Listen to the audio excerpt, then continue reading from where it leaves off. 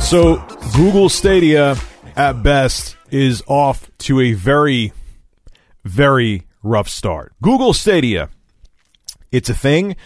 Admittedly, I actually bought one because my curiosity got the best of me, even though I said I wouldn't. So you could write your flip-flop tech USA comments below in the description.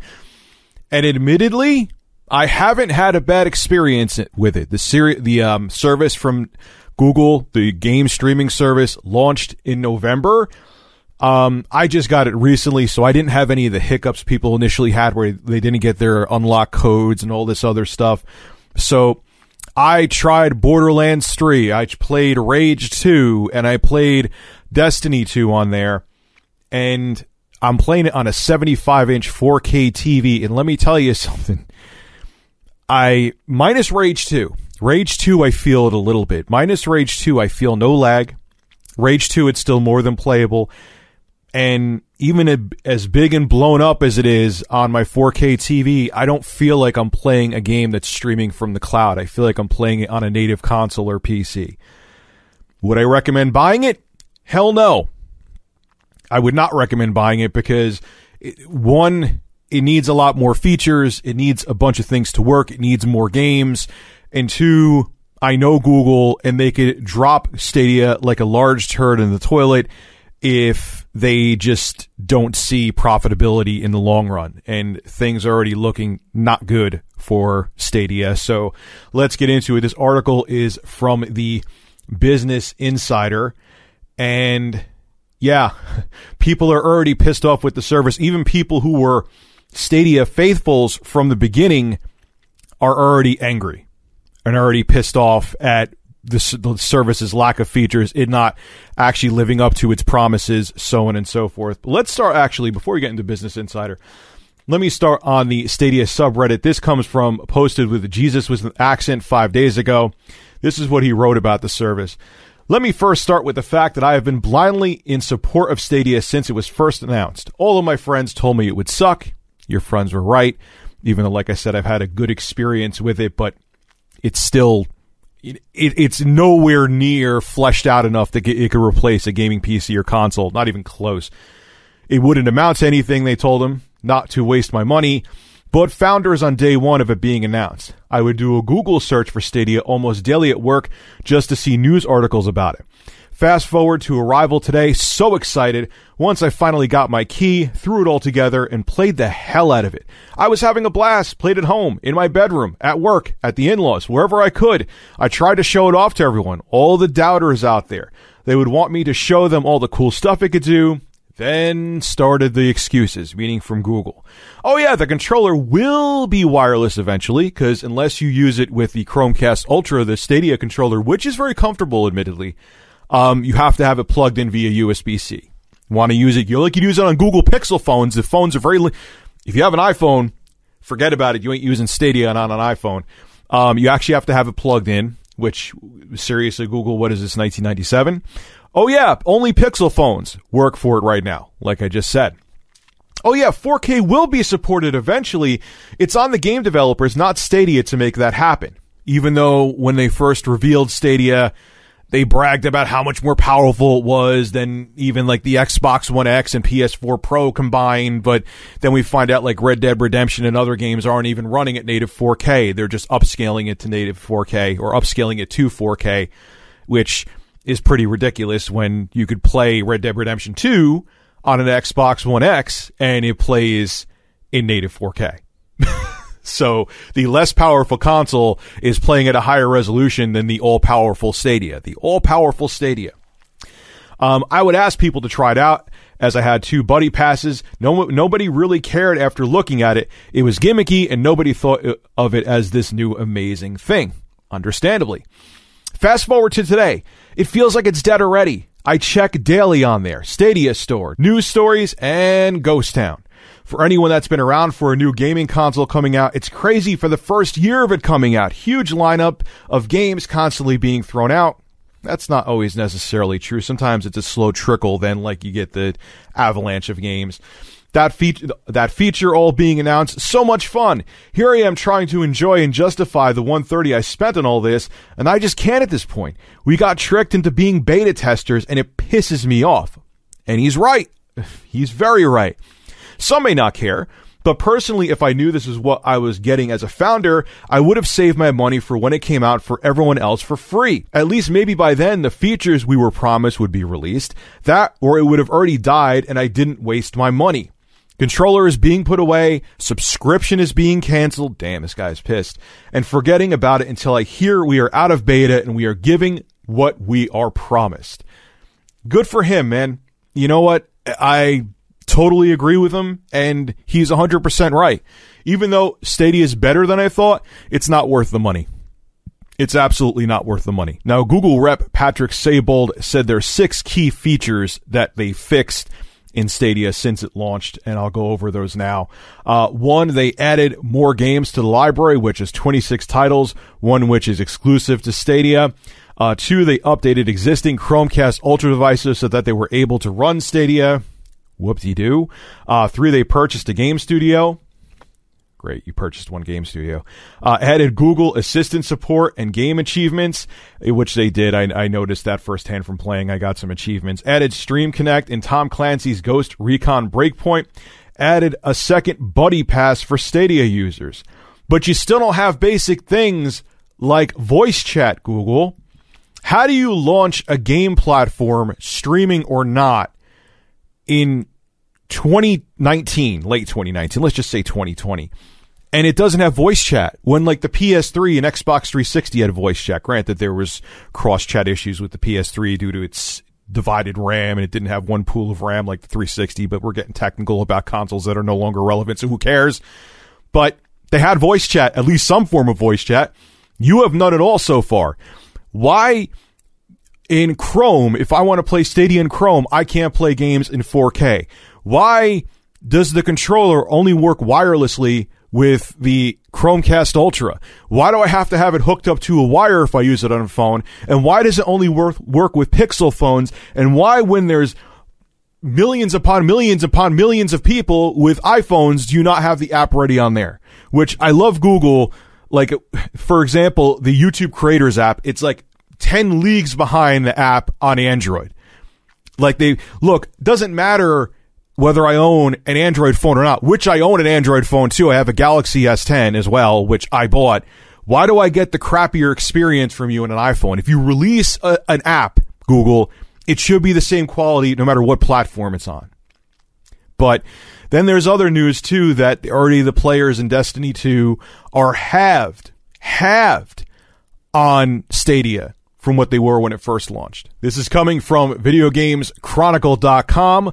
Forbes reports that 19,400 active players were recorded on the title a week after its November 19th launch, while only little over 8,000 were active as of January 2nd, representing a decline of 58.7%, almost 60% decline for Destiny 2 on the Stadia platform. Now, you could get into the argument that, look, if someone's Stadia is a couple years old now, more than a couple years old, and people, if they're already playing it on the PS4, Xbox One, or PC, they're just sticking to those platforms.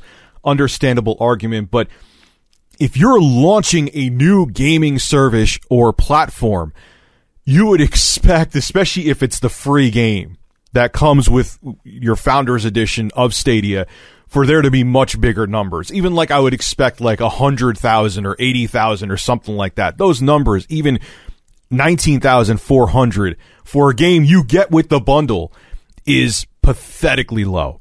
Pathetically low. And look, I bought the service because I was curious, Flip Flop Tech USA, but I expected this to happen, man. And the problem is too, is that most of the games that are on there, minus one game, let me look it up now, minus the one game, Guilt, which I'm hearing isn't great. I haven't tried it yet personally, but I'm hearing it's not good. All the other games you can get everywhere else, and they'll look and run better. Go watch Digital Foundry. Go watch their analysis of Destiny 2 on Stadia compared to the consoles. Yes, it runs at 60, but it kind of doesn't matter that it runs at 60 on Stadia, because the latency, which is very minimal, admittedly, it impressed the hell out of me. there's still the latency there, so it doesn't give you more precise controls that you would get with higher frame rates on a local piece of hardware like a console or PC. So you don't really, it looks smoother, but you're not getting that more accurate gameplay or more accurate controls due to the higher frame rate. It just is more pleasing to the eye. But the games aren't...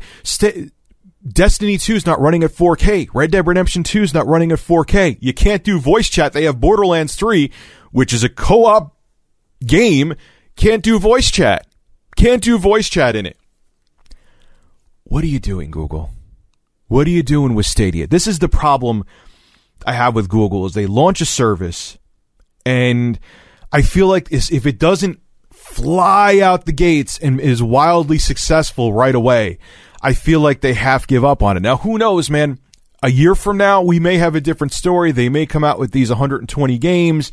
They may get more studios under their belt. They may fix all the issues they're having with the service right now. They may cut down on the price of it. They may cut down on the price, because the prices of games also are ridiculous on there. They're expensive as hell for just having the privilege of being able to stream the game to your computer. You're not getting ones and zeros. You're not actually getting data at all. You're just streaming from the cloud, and you're paying full AAA price for some of these games to just stream to your TV or your phone or playing on Chrome on your PC. But I don't know where they're going to go with it. Let's see if they fix everything. Let's see if they fix everything, cut the prices, and see if there's a future for Stadia. Because cloud gaming is the inevitable future. I still hold to that. But they launched it as a beta. Everyone who's complaining on Reddit is right. They launched it and it feels like a beta Stadia. And they let people pay $130 to be Google's guinea pigs. And it's absolutely unacceptable. And Stadia right now is in a world of trouble. They could turn things around. Hopefully they do. Hell, technically I'm invested in it right now, so I hope they do. But things are not looking good for Google's cloud gaming service. And I just hope they stick with it to at least allow things to turn around. But Google's track record isn't that good with that. All right, so a patent has just been filed by Sony Japan Studio, and it gives us a taste of what the DualShock 5 will be capable of, or gimmicks that the controller will have that Sony or third-party developers will probably virtually never use, because we'll talk about the history of DualShock controllers and features that were never used. But anyway, so this is coming from comicbook.com. I'll link to the article below in the description. This is what it says. The patent in question, filed recently and by Sony Japan Studio, specifically makes note of new climbing mechanics. More or less, it notes that each trigger can represent a character's hand. With this, players can tilt the gamepad towards whatever climbing point they want to grab and use the triggers to independently grab with the character's left or right hand. Kind of sounds like what they do with VR controllers, like with the Oculus controllers, but slightly more awkward. But anyway, meanwhile, if you pull too lightly, your character's grip will be lighter, and as a result, they could lose grip and fall. However, if you pull too hard, that's what she said, you may damage or break what you're trying to grab at. And of course, to let players know whether they are grabbing too light or too hard, the controller can vibrate or the game can give visual cues. Okay. All right, whatever. I'll leave my hot take for the end. Meanwhile, the other new mechanic the patent mentions is a cutting mechanic. So say players are holding a chainsaw. The controller's vibration and audio will reflect the saw is not cutting anything. However, once cutting objects, you'll feel not only the material of what you're cutting via the haptic feedback, but through the triggers. For example, if you're cutting through something thick and harder, you'll get more resistance in the triggers. Meanwhile, if you're cutting through butter, you won't feel a thing. So, okay, they're trying to make the controller give you a more visceral experience with the DualShock 5, if this patent is actually features that are actually implemented in the DualShock 5. We have to remember patents are filed all the time, and it doesn't always mean things that are patents that are filed by Nintendo, Sony, or Microsoft actually come to fruition as a consumer product. But a lot of times, if you think back to the past, and I think it really starts with the DualShock 2 for the PlayStation 2, there were features that were implemented in controllers by Sony, their DualShocks, that were either lightly used, barely used, or never used. I know on the PlayStation 2 DualShock, the face buttons actually were pressure sensitive. So if you press them harder, it would actually, like say you were trying to drive a car and you want to put your foot down harder under the gas. If you press the face buttons harder on the PlayStation 2 DualShock, it was supposed to give you a more accurate experience. As far as I know, at least games that I played, the majority of games never really used it. Then when you went on to the 6-axis controller, because if you remember, there was some kind of lawsuit that Sony had with the vibration inside of the controller, so they couldn't have vibration initially, and they had the 6-axis controller, where it was all about, it was basically Sony saying, just in case this Wii thing that Nintendo was coming out with at the time, which was a wild success, is successful, we want to have our own motion controls inside of our PlayStation 3 controller, and it didn't have the haptic feedback or the vibration features initially. Can't say haptic feedback because technically the motors in the controllers aren't haptic feedback.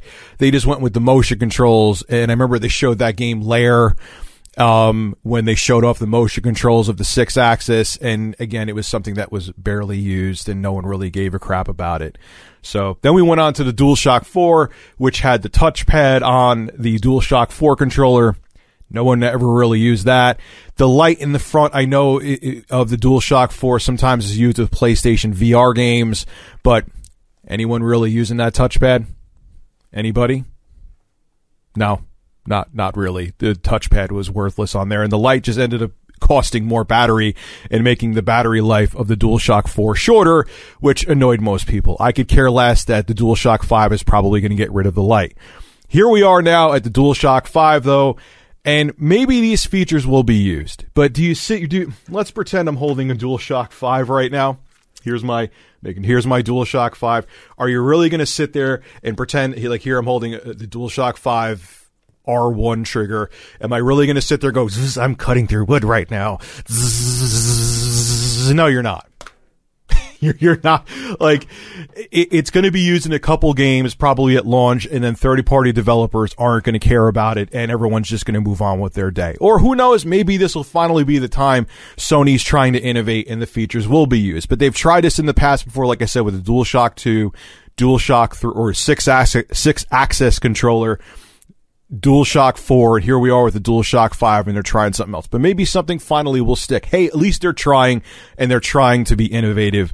But I kind of just don't see me going like this, like, oh, I just need to cut through this big, thick piece of wood. So nice, big, and thick. Ah. That's what she said again. So I straight up can't stand people like this who feel like they're owed a living on YouTube or on Twitch or on Mixer or wherever they are, because not only is it absolutely ridiculous and whoever views them owes them absolutely nothing, it makes other content creators like me look absolutely terrible, because it's always the village idiot that everyone assumes that everyone else is like. Okay, when there's one idiot in the village, they assume that everyone in the village is an idiot. So when there's one person like this Bad Bunny on Twitch who's literally talking down to her viewers because they're not subscribers to her, giving her money, everyone thinks that everyone on Twitch is like that, or on YouTube is like that, or Mixer, or wherever. So shout out to my buddy Lenny. He actually sent me this on Facebook. You're an awesome dude, because I want to rip this woman a new one verbally. So there's other videos of her out there, by the way, where I think Memeology 101 did a video on her saying that she is what she is. Actually, I think she's worse than DSP. DSP is not as bad as her, you're about to see in a second, but she's done other things where she basically tries to put her viewers' backs against the wall to be subscribers to her, to give her money on Twitch. And it's absolutely ridiculous. And just yesterday, she lost her mind because she wasn't getting enough subscriptions.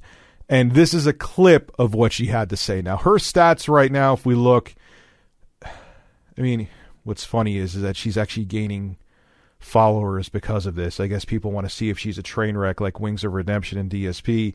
She has close to 93,000 followers, which there's people that are grateful they could get 1,000 people to watch them, or a couple hundred to follow them on Twitch. But anyway, Man, she's mad that she's not getting enough subscribers.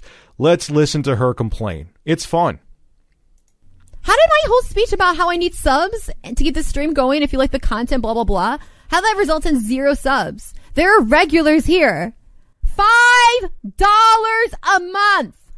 Maybe because people don't owe you anything, and simply by them being there watching you is supporting you. I went to your channel. You do have ads that come up on your streams. So they are supporting you. They just may not feel that they have to give you a subscription for $5 a month. Like, how ungrateful can you be? But let me hold back for a little bit. How do you have hours of time to watch me and not $5? I don't know. What are you doing with your life where you have hours of time to watch Twitch and not $5 to provide for the content that you're watching? Look at, I have a wall of non-subs. This is fucking actually really heartbreaking. Because it's like people just really they really don't respect me as a content creator. What you should look at it like is, wow, I do have subscribers. Thank you for being a subscriber. Most people who watch my streams aren't members, and most don't give super chats. Am I saying, how dare you not give super chats? How dare you not become members on YouTube? No, I'm grateful that I have members and people support the show via super chat. I don't talk down to them for the vast majority of people not doing it. I'm thankful they're there because they're still supporting the show. They're still supporting my streams just by showing up. You're a fool for looking at it the wrong way. And this is going to make her career implode, which it probably already has already. I'm sure people subscribing to her or following her, on Twitch are following her because they know she's a train wreck in the making. Like I said in the beginning of this video, what annoys me the most about this is it's people like her that gives every content creator a bad name. I'm just thankful that I could do something I'm truly passionate about for a living. I don't feel that I'm owed a living by any of you. I'm very, very grateful that people come here to my videos and watch them, come to my streams and watch them. And on top of it too, it's amazing that people proactively, because I don't ask, once in a while I'll bring up, hey, if you want to support the show, become a member. But even that, I don't do that often. That people proactively, without even being asked, come and support the show via super chat or memberships. But you really think that people owe you this? First off, like I said, they're also supporting you by watching your streams. There's ads on there. When people watch my YouTube videos, they don't have to pay a dime, and they're just watching, and that supports me. They're supporting the show that way. They're like, hey, I like Review Tech USA content enough, whether they're members or not, which 99.9% of people aren't members, they're still supporting the show by watching, and I'm so damn thankful that for 7+ years, I've been able to do this as a living, because people proactively choose to watch my content. And I'm thankful. You, on the other hand, feel entitled and ungrateful. And you know what's funny? Is that I got some bad news for you, Bad Bunny. Yeah, this isn't easy. Sure, the job physically isn't hard. And to everyone out there who does construction and things for a living, I respect the hell out of you, man. It's hard, back-breaking work. But to get enough of a following on here, yeah, Bad Bunny, it's tough. It's not easy. I did it for years upon years and made virtually nothing. I remember it took me like 2.5 years to hit 1,000 subscribers, and I almost lost my mind. It felt like hitting 10 million subs. You have to love what you do, man. No one is owed a living on here. I really think you get a lot of people like Bad Bunny who think that, hey, I could just sit in front of my computer and magically make money. It doesn't work like that. Especially nowadays, because there's so many other people doing this. There are so many people trying to become Ninja, trying to become whoever, PewDiePie, trying to blow up, trying to become, let's keep it real, Keemstar. You know what I'm saying? They think it's just so easy just to sit there with the mic in front of you. If it was so, how many Howard Sterns are out there? If it was, everyone else says, I could just sit there and talk and make millions of dollars. Okay, so go ahead and do it, genius. Go ahead and do it. If it's so easy to I just sit in front of a mic and talk about whatever I want to, please go ahead. Go ahead and get enough of a following that you can make a living off of it just like that if it's so damn easy. I love people and people like her think that, hey, if other people do it, I could do it too. And what do you think is going to happen? Do you think you're going to last forever, Bad Bunny, when you sit down there and you talk down to your audience? Do you think you're really going to last forever? Of course you're not. You're going to be another lolcow. You're going to be another DSP. You're going to be another Wings of Redemption. People hate when you try to make them feel obligated to support you. And how do you not have $5? Seriously? There was a time, I remember when I used to go to work, when it would be like, should I put gas in my car?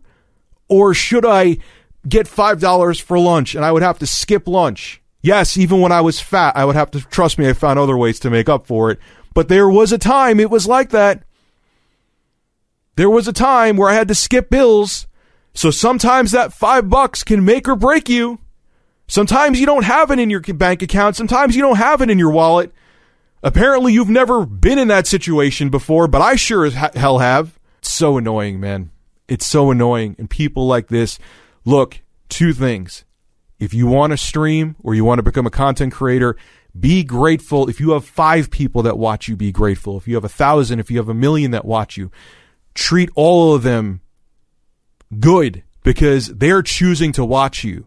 And nobody owes you a view. You owe them for them choosing to view you. Don't become her because you won't last. And secondly, man, you need to do this because you love it. You can't do this because you think you're going to just blow up and be able to make easy money. Because guess what? There's no such thing in the world as easy money unless you were born into money. Unless you're like Paris Hilton or the Kardashians. Life just doesn't choose to be easy for you. No one's just going to throw dollar bills at you.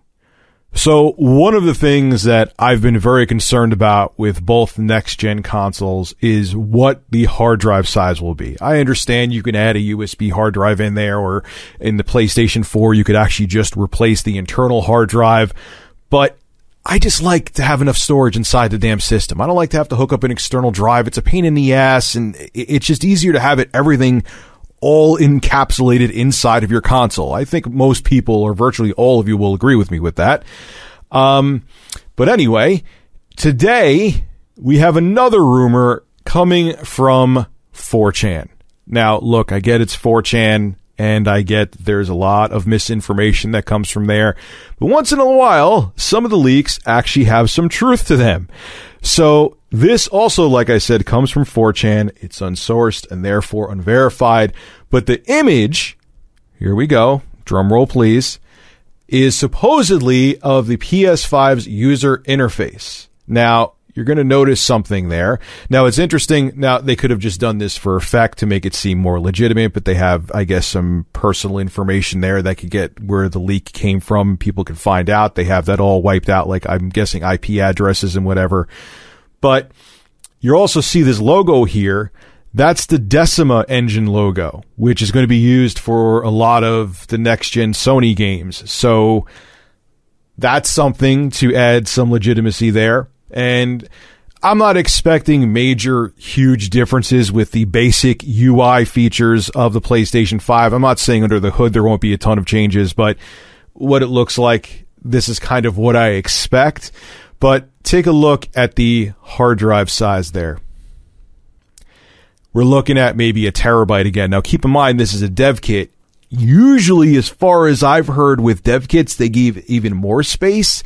So, look, maybe they gave less space with this actual dev kit because maybe they're just working on a single game and they don't need to actually have over 1 terabyte of storage. I'm trying to be hopeful here, wishful thinking, but please, oh no, here we go again. They're going to release with not enough storage inside of it. The PlayStation 5 is only going to have 1 terabyte when it comes out. Seriously? Now, there's speculation that maybe this is someone from Guerrilla Games working on Horizon Zero Dawn 2. It could be. But there's also, like I said, other companies that use the Decima engine. So we'll have to wait and see. But who knows, man? Someone could have did a bang-up job with Photoshop and made this look totally legitimate. So I don't know, and it's coming from 4chan, kind of takes away some credibility, but then we may get our PlayStation 5s at the end of this year and be like, oh yeah, that leak was totally accurate. But to Sony and to Microsoft, I need to, I'm begging you, please, the bare minimum that should be inside of next-gen consoles. Both the Series X and the PlayStation 5 should be 2 terabytes.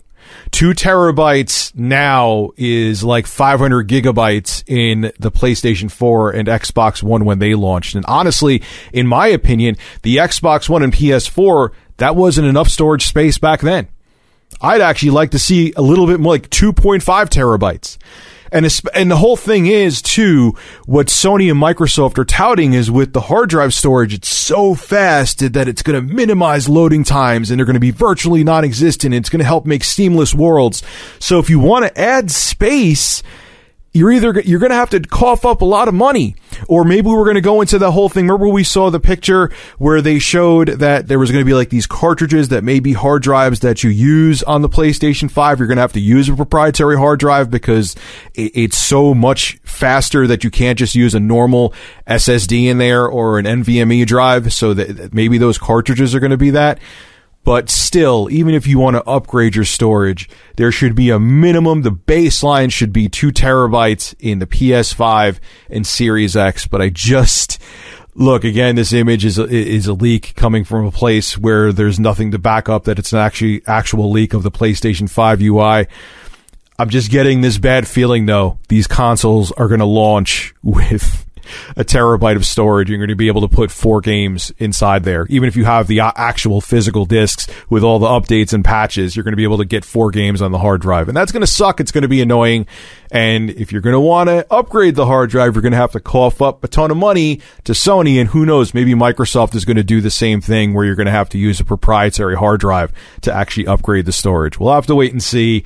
And yes, again, take this with a super small grain of salt, but I just have this feeling that there's only going to be a terabyte of storage in next-gen consoles internally, and it's going to be really annoying to get more storage. So whether it be Sony, admittedly Sony's return policies are fairly weak and they need to improve them, Microsoft or Steam, you can return your digital purchases and pre-orders. As a matter of fact, I absolutely love what Microsoft and Steam do. They're very liberal. I'll talk about their policies after I get into what happened with Nintendo. But Nintendo doesn't give a damn. They don't care. If you bought or pre-ordered a game digitally through the eShop, it's yours. Even if you bought it by mistake, it's yours. Even if you change your mind and haven't played 1 second of the game, you ain't returning it.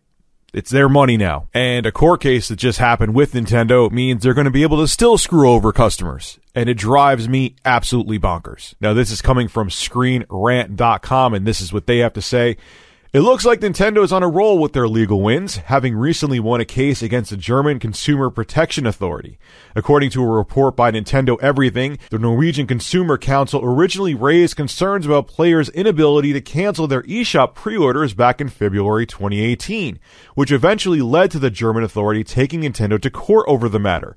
However, it was officially ruled Nintendo will be able to continue on with business as usual, at least for the time being, meaning they don't have to have any kind of return policy. If you buy a game, guess what? You're screwed. You bought it on the eShop. Sucks for you. You got to keep it. The court's decision has reportedly been appealed, but it will likely be up to a year and a half before any future action is taken. In the meantime, players who pay for and then preload a game from the Nintendo eShop will continue to be unable to cancel their purchases, even if the game has not been released to the public.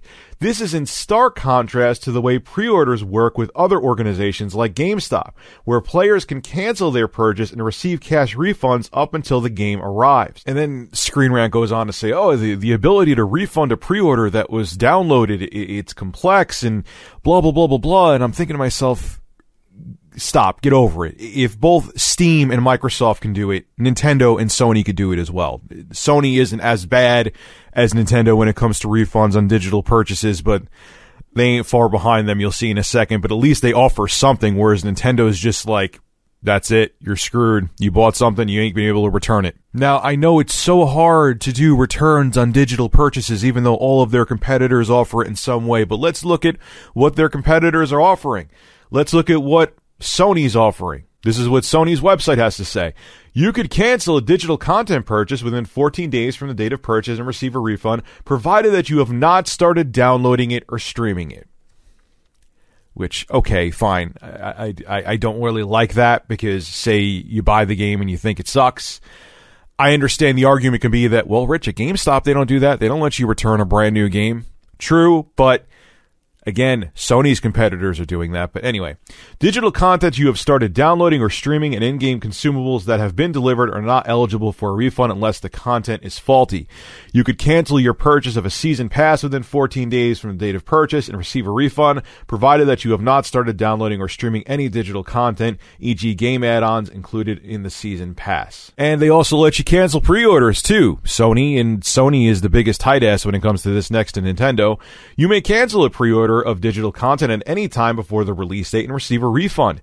If the release date has passed, you can still change your mind or request a refund up to 14 days after payment was taken for the pre-order, provided that you have not started downloading or streaming the content to your device, which really you can't give that 2-hour window like Microsoft and Valve, but whatever, at least they're giving you something. Now, Microsoft offers an insanely liberal refund policy when it comes to purchases of digital games. They give you up to 14 days after purchase, and you could even play the game for 2 hours. And then you could get your money back. You could request a refund. As long as you haven't gone over that 2-hour window and it's within 2 weeks of you purchasing the game or 14 days, you get a refund. You could even try it. If you think the game sucks, you could return it, which I think is amazing. Even pre-orders, too. This is right from Microsoft's website. If you change your mind and want to cancel your pre-order, you can do this up to 10 days before the game launches at account.microsoft.com/billing/orders. After this time, you may be billed, and to cancel, you'll need to request a refund, which it goes through the same process you'll be able to do. And Steam is even more liberal with their refund policy. This is what they do. When you pre-purchase a title on Steam and have paid for the title in advance, you can request a refund at any time prior to release of that title. The standard 14-day/2-hour refund period also applies, starting on the game's release date. So not only can you get your money back at any time before the pre-order is released, say you pre-order 6 months in advance and 3 months later you want your money back, you could do it. Guess what? After the game is released, you still have that 14-day, 2-hour window. So say you tried the game for an hour and a half and you think it sucks after it was released, even though you pre-ordered it, you can still get your money back if it's within 14 days of the game being released and you didn't play it for over 2 hours. That's brilliant. Look, I love Nintendo, and I'm a fan of Nintendo, but I'm not a fanboy of Nintendo. There's a difference. And I don't care how many steps forward Nintendo makes. When they make a dumb mistake and they take a step back, which is what they're doing here, I'm going to call them out on it because it absolutely drives me insane and it's unacceptable. I don't want to hear, it was funny too how Screen Rant was almost like to a degree white knighting for them. Maybe they didn't mean it that way. I'm not going after them, but it's so hard when you already, even if you pre-purchase a game and you download it, technically you have the data on your computer. Okay. Microsoft deals with the same thing. Valve deals with the same thing. And guess what? I've refunded games after I tried them and didn't like them. And all they did was just remove the game from my Steam library. Even if it's tough to do, there's a way it can be done. Nintendo has a lot of money in the bank. Okay, I'm sure they could figure it out, and they have very smart people working there that even if you download a game, that they could just take it out of your library and you can't play it. Valve does it, no problem. Microsoft does it.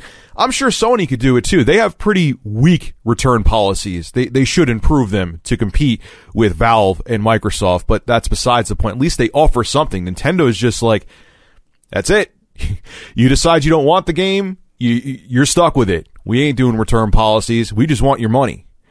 It's such a bad look, and it's so anti-consumer. And this is the thing about Nintendo, is that as much as they take steps forward with certain things, they just fight kicking and screaming, even with using gameplay on YouTube. Look how long it took for them to warm up to that. Nintendo, part of being competitive is not only having a great piece of hardware and great games, is to be customer first. Microsoft's learning that. Valve has learned that in some ways. There's other ways that Steam still sucks. Don't get me wrong. I'm not turning a blind eye to that. You need to learn it too. People need to be happy with the whole Nintendo, I guess you could say, ecosphere. And if you don't offer proper refunds where people feel they have the freedom of choice, they're going to get pissed off at you. And in the long term, that can hurt you. This isn't a win for you. It's a loss that you're allowed to do this to your customers and you just don't see it yet. Hopefully one day you will. So we know one of the biggest selling points both Sony and Microsoft have been discussing is how their next-gen consoles are going to be running solid-state drives, NVMe, much faster tech than mechanical drives. And not only is it going to make games load faster, but it's going to change the way games can be developed because of how fast assets can load off of solid-state drives. It's a big deal. It's not just, I could get into the game quicker. The loading times go from 50 seconds down to 10 seconds. Open world games are going to be more dynamic, so on and so forth. Getting rid of mechanical drives, I can't wait till they're gone completely. Like any upcoming computer build I'm doing, don't want a mechanical drive in it. I'm kind of done with them. At worst, maybe I'll do like a hybrid drive where it's solid state and mechanical. But in terms of a straight up mechanical drive, I'm done. I'm good. But anyway, this article comes from PC Games. I'll have a link to it below in the description. And this is some bad news if it's true. Now, this information is coming from a prototype that's been out there, an Xbox Series X prototype. But if this is what Microsoft's using in the next-gen console, it could spell, I don't want to make it like the sky's falling and be a sensationalist, but it could change what kind of games it gets. Because if Sony's drive SSD is much faster, well, anyway, let me read the article, then we'll get into it, and then I'll discuss it with you. But the title of the article is, The Xbox Series X Budget PCIe 4.0 Solid-State Drive Could Be Half the Speed of the PlayStation 5. That's huge, okay? The new Microsoft Xbox Series X console and the new PlayStation 5 are going to be the first gaming boxes to ship with solid-state drives as their main storage device. That could well be a literal game changer for next-gen consoles and potentially a nightmare of weak source PC ports, which, yeah, even if you have a higher-end PC, like a lot of my older builds, not even that old, even like a year or two ago, I would get a SSD or an NVMe drive, okay, for the operating system. And you're like, okay, I'll just get a fast mechanical drive for storage. But if games are designed to run on solid state drives when the next gen consoles come out, you're going to be SOL if you're using a mechanical drive, because the data may not stream properly. You're going to get a bunch of hiccups. You're going to see like a huge amount of pop-in. So that could suck for people who have a secondary drive being their mechanical drive where they store their games. But despite reports that the PlayStation 5 is going to have an SSD with raw bandwidth higher than any SSD available for PCs, which Sony hasn't really confirmed that yet. I'm sure they're going to confirm it. I mean, they have mentioned things about it before, but I'm sure they're going to confirm stuff when they reveal the PlayStation 5, which sounds like it's going to be revealed during February. It looks like the prototype Xbox Series X consoles will have very much last-gen SSD speeds. A LinkedIn post from a former Phison employee has detailed the SSD controller that was installed into the Xbox Scarlett, and it's a chip that only supports sequential read-write speeds equivalent to a standard PCIe 3.0 NVMe drive. The Phison PS5019-E19T is a budget SSD controller that's been designed specifically to connect over PCIe 4.0 interface. Doesn't use a DRAM cache chip, and because it's essentially been based on a PCIe 3.0 controller, doesn't have the performance we'd expect from a pure strain PCIe 4.0 device. The post was a surface on Twitter via Sweeclockers, if I'm saying the name right. I hope I am. I do apologize if I'm not. And confirms that there will be a speedy little PCIe attached SSD in the new Microsoft Xbox console. But if Sony thinks it's going to have something beyond what most PC users can jam into the machines, it looks as though Microsoft is being a little more restrained about what it's putting in its next-gen game box. Phison itself details the PC5019-E19T as having peak sequential read-write speeds, which aren't bad at all, of 3,700 megabytes a second and 3,000 megabytes per second, respectively, which isn't far off the performance of the super affordable AdLink S70 drive, topping our list of the best SSDs for gaming. Yeah, those are great read and write speeds. That's a resolutely PCIe 3.0 SSD with rated read-write performance of 3,400 and 3,100 megabytes a second, and uses a much older Phison PS5102-E12 controller, but those are still great read and write speeds. It does need to be stated that this is just the controller that's been dropped into the Xbox Scarlett prototype box, like I said before, and isn't necessarily the PCIe 4.0 controller that Microsoft will use in the final retail units. That said, dev kits are usually over-spec'd, which is true, compared to their consumer unit cousins. So usually they want to give the developers some breathing room inside of the dev units so they could kind of whittle it down and make it run on the actual retail console. Microsoft may still drop a speedier controller into the mix, but realistically, when you compare it to any console in existence today, even with the budget Phison controller, will deliver storage performance exponentially faster than anything currently available, not just compared to the PC. Now, this is interesting, this last paragraph I'm going to read here, because even if the Xbox Series X is more powerful on the GPU side, it could still spell trouble if their SSD isn't as fast as Sony's solid state solution they're going to put in the PlayStation 5. Or potentially the PS5, which looks like we will be getting a Samsung SSD and controller. And we know how fast Samsung's new PCIe 4.0 drives will be, with the Samsung 980 Pro SSD getting outed at CES with almost twice the rated sequential performance of the Phison controller, which is absolutely insane. That could be where the differentiation between the new next-gen consoles lies. With both running similar AMD technologies inside them, it looks like Microsoft is aiming for a faster GPU and Sony a speedier SSD. Okay, now they go on to say how if you have the Xbox Series X facing vertical, people will be idiots and put games on top of it, and they'll overheat their system, which is their own damn fault.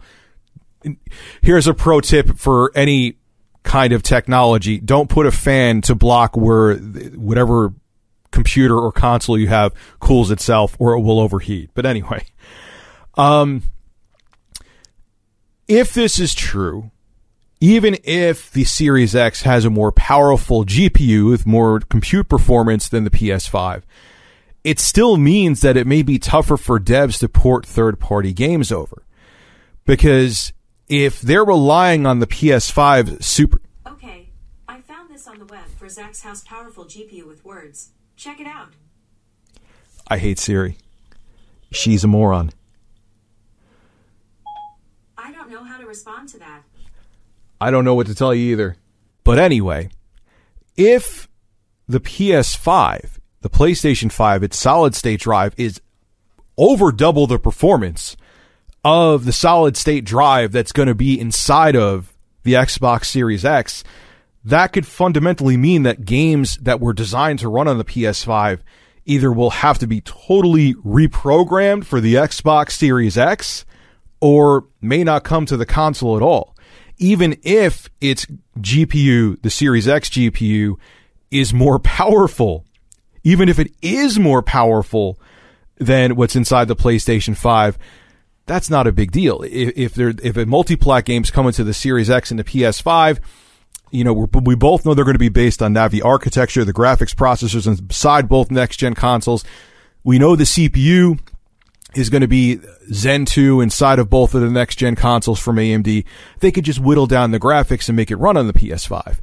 But if the drive performance, if the read and write speeds are so much different and they're designing games to rely on those read and write speeds in the PlayStation 5 and you just can't get those out of the Series X, I don't know how devs will get the games to run. It's kind of almost the same thing that people keep on saying. I keep on hearing, oh, Rich, don't worry about the Switch when the PlayStation 5 and Series X come out. They'll just downgrade the graphics and the games will still work on the Switch. It's not just about the GPU. It's not just about, you know, lowering the resolution or the textures or having, you know, less lighting effects or, you know, less shadows or no shadows at all. The CPU needs to handle the artificial intelligence. It needs to handle destructible environments and physics and the NPCs and how many things are on screen at once. And if the CPU inside of the Switch can't handle those, you're going to basically have to rewrite the game from scratch, from the ground up. And yeah, you could argue, Rich, there's enough, the Switch is selling well enough that they'll do that, but they may not be as inclined if they have to rebuild the entire game to make it work on the Switch. So you may not see as many third-party ports if Nintendo doesn't update the hardware, but that's a topic, again, for a different video. So we'll have to wait and see what happens with this. It's interesting that Microsoft would cut a corner if the corner is cut in the retail Series X we get later this year. And if so, we'll see what kind of consequences it has for the Series X if Microsoft sticks to this lower budget solid state drive in their upcoming console. I'm not going to do an in-video ad with this or anything like that, because I just want to get to the point. And it's funny because my buddy Art, he actually recommended I make a video on this, and I'm like, I'm not going to make a video on it. I'm not going to, But then I watched Boogie's video himself called Boogie2988 Exposed, and he's doing exactly what many people, including me, told him not to do. Boogie, Jesus Christ almighty in heaven, you're doing the same thing I was doing back in 2017, 2018. You stop doing this. Anyway, so in this video, Boogie goes on to talk about, we know he has a very dedicated troll base, I guess, for lack of a better word. They're losers. These are guys that are in their parents' basement or in their own basements or in a mental asylum with internet access who have nothing else to do but go after Boogie. Has Boogie done a bunch of dumb crap that has garnered this large troll base? Yes, he has. Yes, he has. He's made a crap ton of mistakes, but I've made a bunch of mistakes. We're human. You make mistakes. But the problem is that he engages these asshats and it gives them the podium that they want, the limelight that they want. And he does not get, which it took me a long time to learn too, but Jesus Christ, Boogie, you need to get it. When you come out with videos like Boogie2988, all you're doing is doing exactly what they want. I don't know what publicist and what FBI agent told you to do all this, which maybe if you did it behind the scenes maybe and not made a video about it and not made it public, I could kind of get maybe doing this bait and switch thing, but you made it public. You made it public. And then on top of it, you admitted that you lied about swatting. And all everyone's going to come away with from your video is that you admitted to lying about swatting. So he said that he was swatted twice in December and he wasn't. And this is from the subreddit post he had in his video. And he goes on to talk about other things too that I'll talk about. But anyway, this is them proving that he wasn't swatted in December. Now, look, I don't condone what any of these idiots do to Boogie, okay? I think, look, just dislike somebody. Why? Do you know how many people I dislike on the internet? I'm not even going to name any. You know how many people I strongly dislike and think they're pieces of goddamn garbage? Many, many, many people. But do I sit there all day and try to do things to make subreddit posts about them and sit there and twist all of their words? No, because guess what? I have a life. I have a life. I do other things with my life besides worrying about other people I've never met before and what they do. You should try to do that one time. Step the hell outside once in a while. But anyway, this is the Reddit post. As many of you know, Boogie has recently been doing around falsely accusing both myself and this subreddit of swatting him twice in the month of December last year.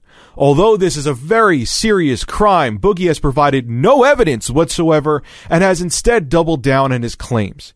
Meanwhile, I have gone over every deleted comment and post in December and found nothing, proving that if a welfare check was called him that month, myself and this subreddit had nothing to do with it. Just to make sure no one swatted Boogie behind my back, I decided to check the public dispatch logs for Fayetteville, or Fayetteville, if I'm saying the name wrong. When Boogie made that claim that he was swatted twice in December, I don't think he understood that Fayetteville keeps records for every single time the police, fire department, and EMS are dispatched to a location, including the date, location, and reason for the call. These records are public information. In the month of December 2019, the Fayetteville Police, Fire, and EMS were dispatched to a total of 4,587 times. Over the last 4 days, I have gone over these records and have concluded that they were never sent to Boogie's place of residence a single time in the month of December last year, not only proving we had no involvement, but that Boogie lied about it ever happening in the first place. So Boogie, I watched your video. Do I think it's wrong that you were supposed to be in a podcast and these assholes make false accounts trying to scare the person to not have you on the podcast? Of course I can't stand that crap. Do you think I enjoy seeing people go after your sponsors? No, I can't stand it. The same goddamn things have happened to me. Why do you think for the upcoming podcast I have coming up in February that I didn't announce that I was doing an interview with Sweet Anita? Whenever anyone comes on my podcast, no one is going to goddamn know until the podcast is out or the live stream is up, because I don't want them being bothered.